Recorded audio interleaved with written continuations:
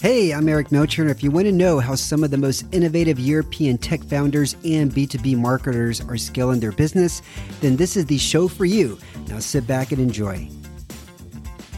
One of the biggest, latest learnings for me and my team, especially on the sales side, was how to sell. Like, I found a person that is doing sales training, and we've done sales training for many years, like trying to perfect our technique and so on. But this person, and I'm going to say his name because it's completely worth it. Hey everyone, today we have Mihai Dardizan on the show, founder of a visual software development environment in the cloud. And he's also the CEO of another successful company here in Bucharest. We get into discussions about productivity, sales, and having to pivot multiple times in order to find the right path. Let's dive right in. Mihai, pleasure to have you. Innovators Can Laugh. How are you doing today? Pleasure to be here, Eric. I'm great. Enjoying the cold weather here with the rain. I haven't been outside today. Normally I take my kids every morning to school, but this morning my wife took them. So I guess I'll experience it this afternoon when I go pick them up. Yeah, you should. It's a pleasure. Okay, I'm going to read a little bit about your history so that way the audience can get an understanding about your background. So you're an engineer, but you also have experience as a business analyst and software developer. You are the CEO of Ringtail, which is a suite of applications for the management of energy and gas and supply trading, production, and balancing. And for almost 4 years, you've been managing another company, sort of like another business unit called Processio, which is a visual software development environment in the cloud using no-code, low-code, and full-code to deliver value to businesses by removing repetitive manual work and automating business processes. Mihai, you seem like a pretty busy guy. Is that true?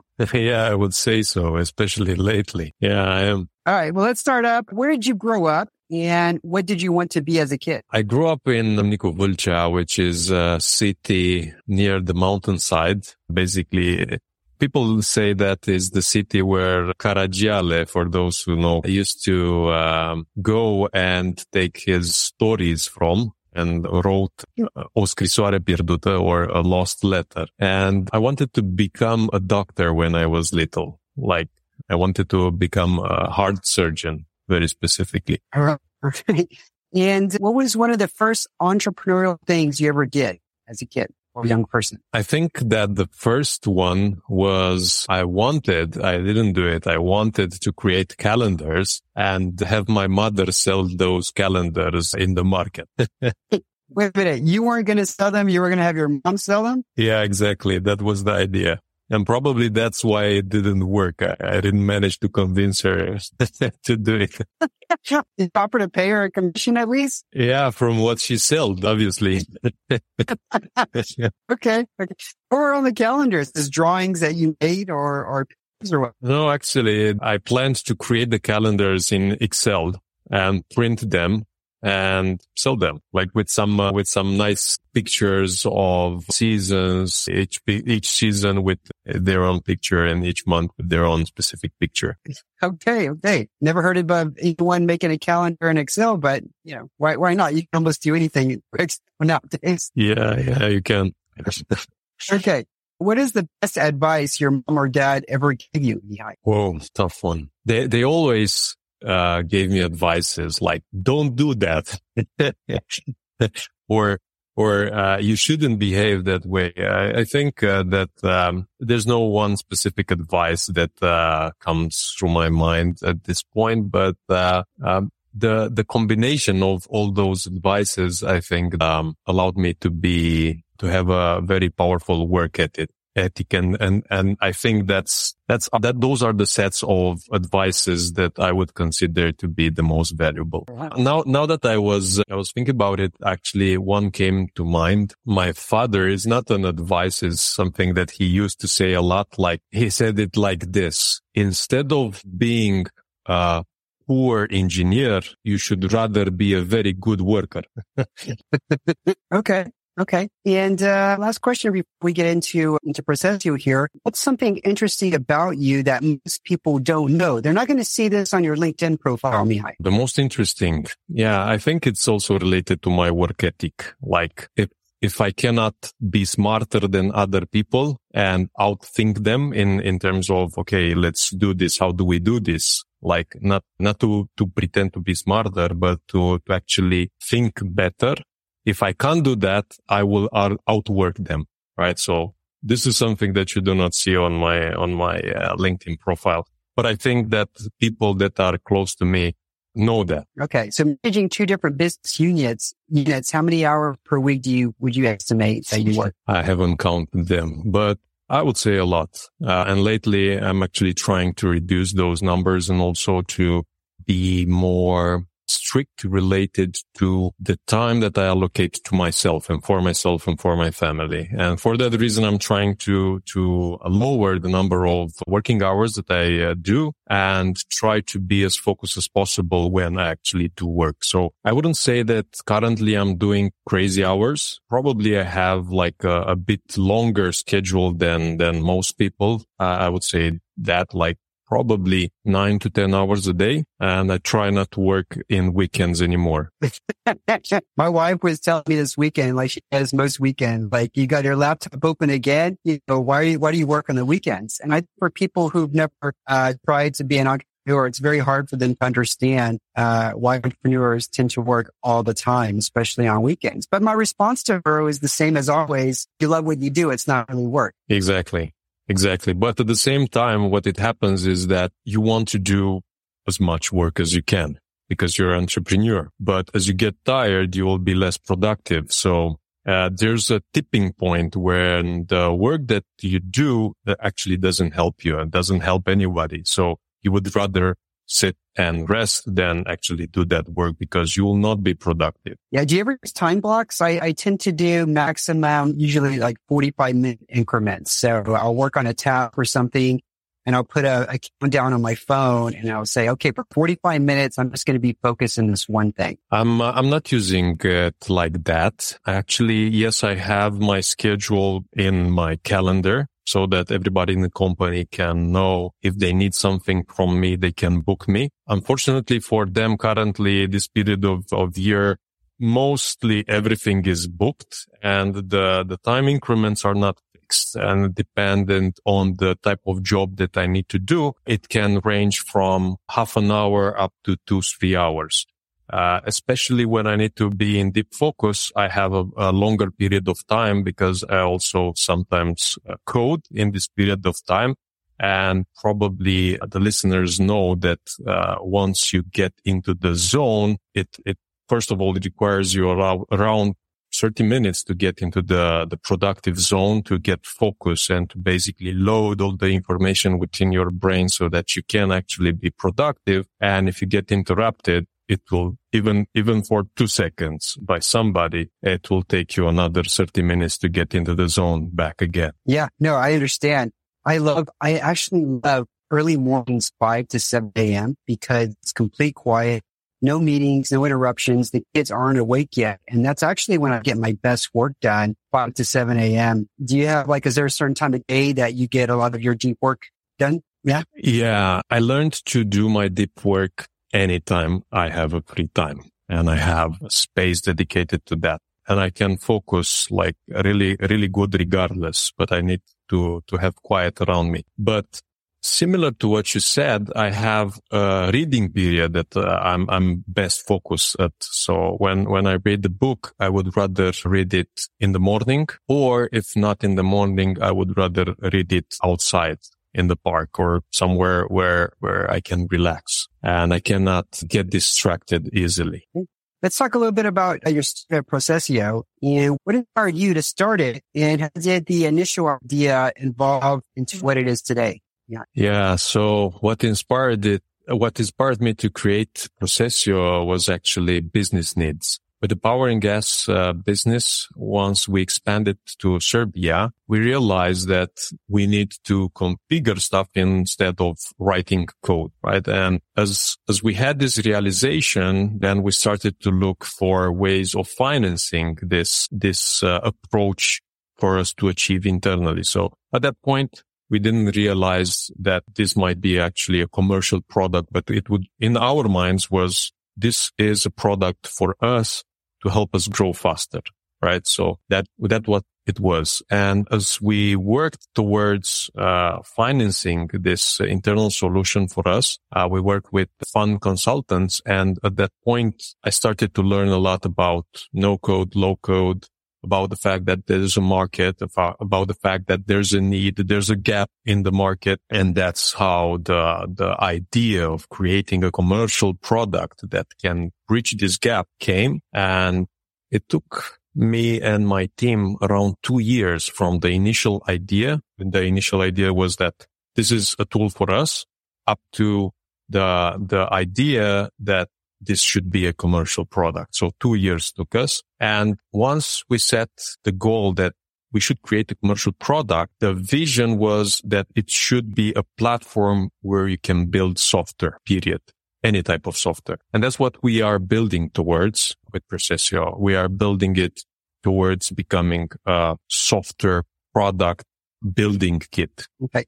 But you mentioned that you're now in Serbia, so you have customers in both Romania and Serbia. Now, can you give us like a little bit of a case story about a satisfied customer? What is it that they really liked about the product? And what was the use case they used it for? Yeah, the client in Serbia was for the power and gas. And meanwhile, probably, there were some energy market price problems throughout Europe, and that client bankrupt. So we lost that client. Meanwhile, he didn't use Procesio, but he could have if he still was our client. But we have clients in many countries for Procesio. We have one client, for example, that's a very good, interesting use case, is a client from New York. They are using Procesio to extract data from bank statements, 1 million bank statements per year. So the use case there is that they are doing debt relief services. Basically, clients that try to refinance their debts need to look at their bank statements and to identify recurring payments for other creditors, stuff like that. And we extract all those informations from bank statements, regardless of the bank, and then structure the data, calculate it, and then pass it to our client. That's one example, but I have many. Like if you have the time, we can speak only about that. Another client. Yeah. I'm impressed that within 2 years, you were at clients in many different countries. What were some things that you did to scale and to grow?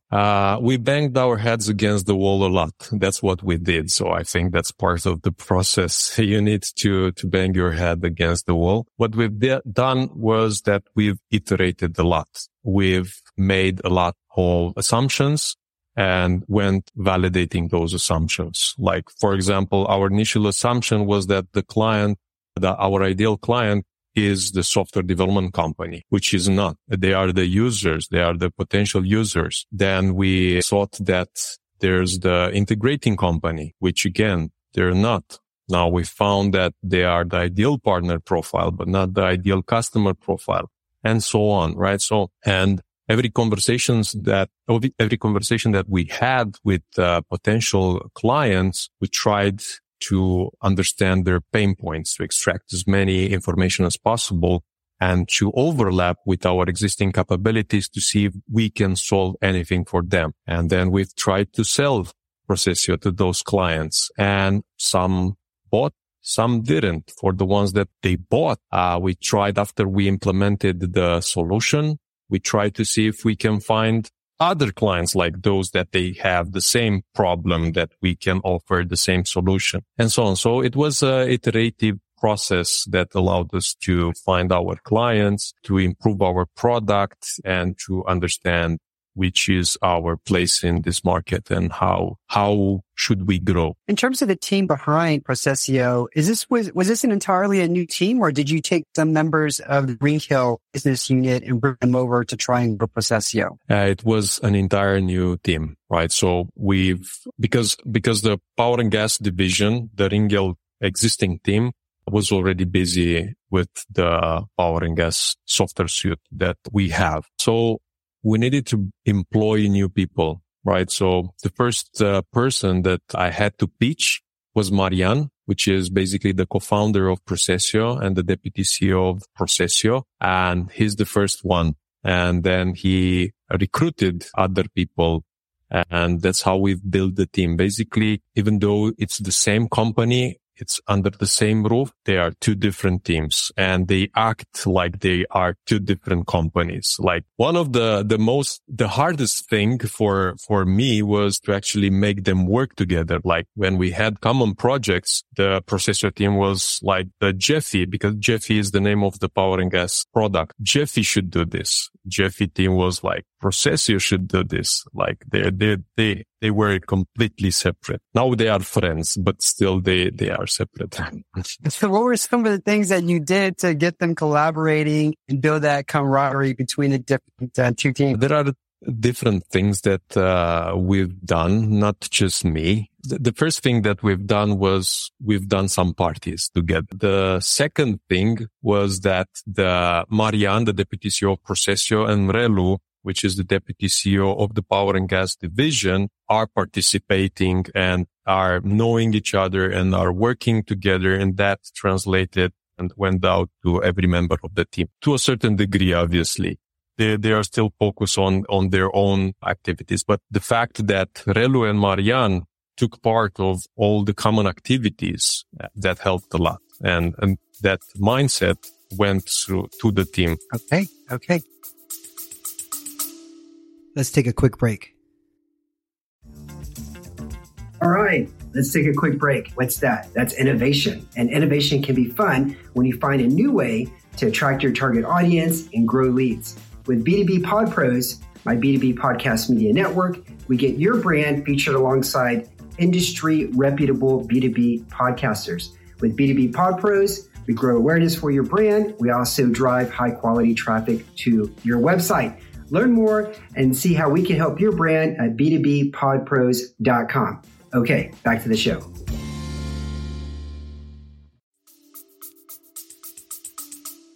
What are you excited about most in the next 12 months for Processio? Yeah. Oh, sales. There's a lot of sales. That's why I'm busy currently, very busy, because we're doing a lot of sales.